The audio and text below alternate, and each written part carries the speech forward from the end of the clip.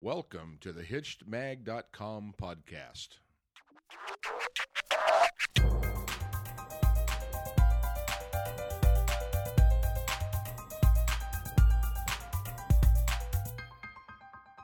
Hey everybody, welcome back. This is Steve Cooper, Editor-in-Chief of HitchedMag.com, and I'm joined once again with Dr. Trina Reed. Hi, Trina.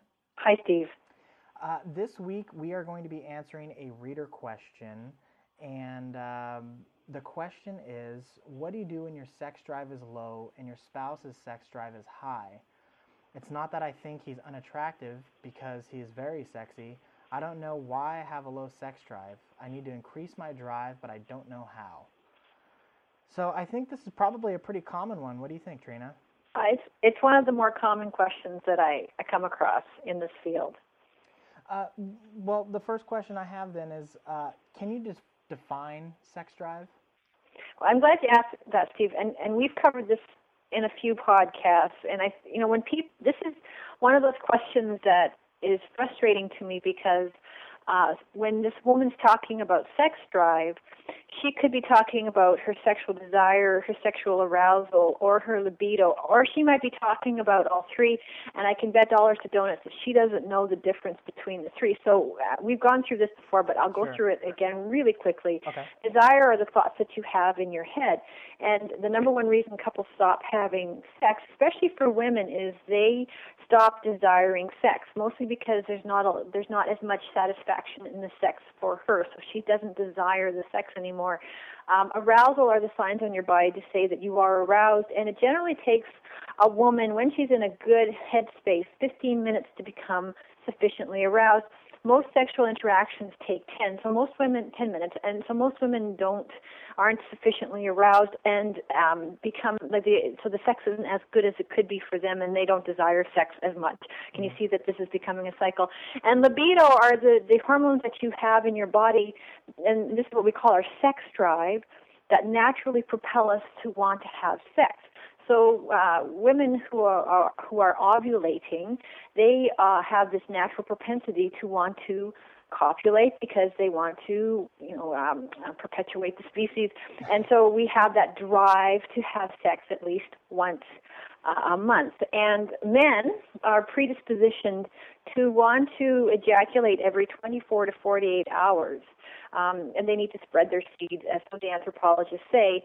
So generally, it's always seen that men have a higher sex drive than women, because we've got a once-a-month shot, men every 24 to 48 hours. And that's generally the reason, that men want sex more often than women. However, I find that with busy working couples, oftentimes it's as many men, about 50% of men, want sex less than their partner does. So it's not always the case. Yeah, we get a lot of letters and stuff too, and we get letters from both sexes saying the exact same thing. So I think you're absolutely right on that. Yeah. What are some things that can cause a person's libido to be lackluster? There's so many things, Steve, and this is one of the reasons this is a very loaded question, because when we're talking about the drive to have sex, almost anything can put it off. So the first thing we have to know is that sex drive or our libido doesn't happen naturally. There's this belief, this pop culture belief that once we meet the one, we fall in love, that we will naturally want to have sex with them all the time. And that just isn't the case. After the first 2 years of being with this person, you have to work on, you have to be proactive about putting sex on the forefront. Most couples let sex coast. So the thing about sex drive is, especially for women, the more times they orgasm, the more they want to have an orgasm. And so women, especially if they have a lower sex drive, have to really be proactive and look to have a good time during sex, look for orgasms, and that's going to propel her to want to have more orgasms. So the thing so when sex drive doesn't magically happen, you have to be proactive and initiate sex and not just let it coast. And two, if you have a lot of stress going on in your life, if you have a lot of change, you are not going to have any drive to have sex. So if you have a new baby or a new job or you've relocated or there's somebody who's sick or has died in your immediate family, there's just too much stress, and of course you're going to have no drive. Another thing is if you are on medication, there's a lot of antidepressants that just completely annihilate your drive to have sex. And so before you go on any medication, you just want to make sure that if sex is important to you, to make sure that one of the side effects isn't that it is going to take away your sex drive. And a big thing that will take sex drive away is power struggles. And this is something that couples don't understand. And what happens with power struggles is the person who wants sex less is in control of the sex. Now, we think it's the other way around, where the person who's always initiating and asking for sex, they're the ones in control. But the person who's wants sex less is in control of the sex. The person who wants sex more is usually feeling like a victim, and they get into a power struggle. And I can tell you that there's nothing that's going to dampen a potentially good sexual relationship than a power struggle. Okay. I'm glad you brought up the medication, too. I feel like one of these days we should do an entire podcast on nothing but medication and their effects on people's sex lives. We'll just go through all the different medications and say, what's gonna affect your sex? Yeah. Pretty much all of them. Yeah. Now, so what can women in general, or this woman in particular, do to help her sex drive? Well, we only have about 3 sentences from this woman, and I would say, from the little knowledge that we have, it's important that she gets in touch with her body. Like I said, it usually takes women about 15 minutes to become aroused. A lot of times women, if they don't feel like having sex, they shut down, consciously or unconsciously, they shut down their body and they derive zero pleasure from the sexual experience, which just manifests an even worse sex feeling towards sex. Remember, sexual desire. Mm-hmm. So it's getting back in touch with her body and allowing the sensual side. So, for example, if she's in the shower and she's soaping up, she can feel the suds going down her body. Allow just to feel the sensualness of the shower. And, she doesn't have to be turned on or anything, but it's just, getting that back, awakening the 5 senses, so touch, hearing, smell, taste. I know there's one other, and I forget what it is, but you get the point, getting back into her body.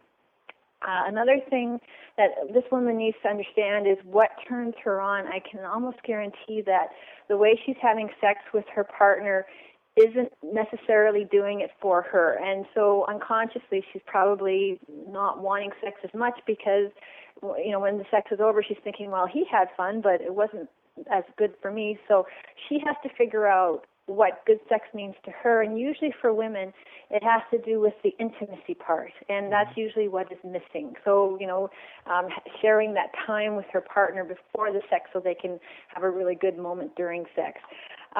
She needs to start initiating sex. Generally, women who want sex less never initiate, and that also leads her partner to believe that he isn't as attractive. And the thing about her starting to initiate sex is it gives her a better sense of control of when, of how, of where, and somehow when she has that better sense of control that the sex is going to be on her terms, it's going to be a little bit more desirable because she is desiring sex.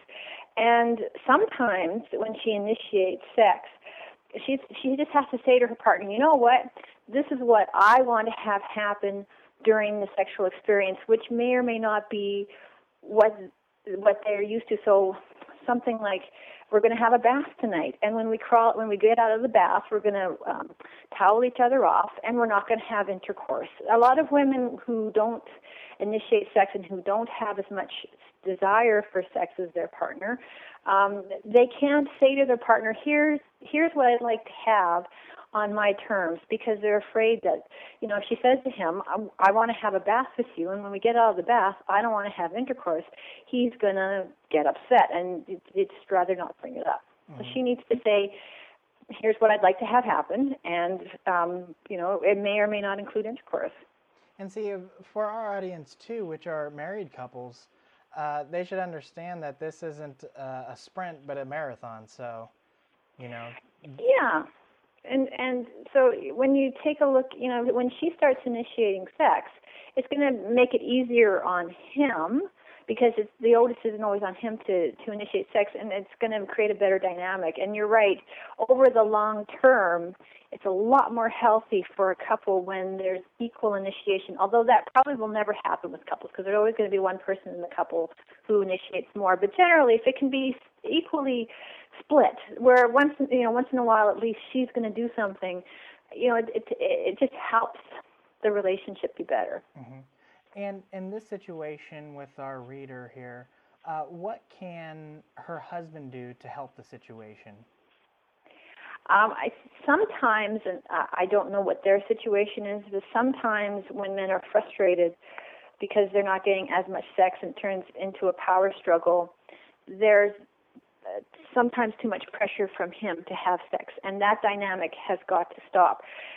Something that he can do to make the sex better is proactively plan a night, once a month, of sensuality just for her. And so, when you focus on sensuality, a bath, a massage, a foot rub, something that is going to be intimate, having a glass of wine, holding hands, whatever it is. Maybe for the couple it's playing a game of Scrabble, but what it is that interfacing. It's just having that one-on-one time that doesn't necessarily lead to intercourse. I think there's a lot of different ways to have sex. Intercourse is one way, and sometimes we get stuck in the rut of every time we have a sexual interaction, we have to have sexual intercourse. And for a lot of women, that's not necessarily the way they want to have sex. So for him, he can proactively plan at least once a month to do something that brings the intimacy and sensuality into their relationship, which is going to increase her sexual desire. It's going to increase her sexual arousal. And I guarantee once you got her desire and her arousal up, she's going to have a lot more sex drive. She's going to be like, you know what? Hey, that was really fun, and I would like to do that again. I have a bigger drive to have sex now because this sex was all about me. And, that's about the best advice I can give to a guy. Okay. And it'll probably make her want to initiate it more in the future going forward, correct? Absolutely, because she needs, a lot of women who want sex less, they don't have the sexual self-confidence to initiate it. And when the sex is sometimes about her, it's going to give her that sexual self-confidence. Yeah. Okay. Trina, that's going to do it for us. I hope that was very helpful to our reader out there. So thank you very much for your time, Trina. My pleasure. And for everybody else out there, be sure to visit Trina's website, trinareed.com, and also bestsextipsever.com. And keep an eye out for her book, Till Sex Do Us Part. And of course, you can always find more about Trina on hitchedmag.com. So until next time, everybody.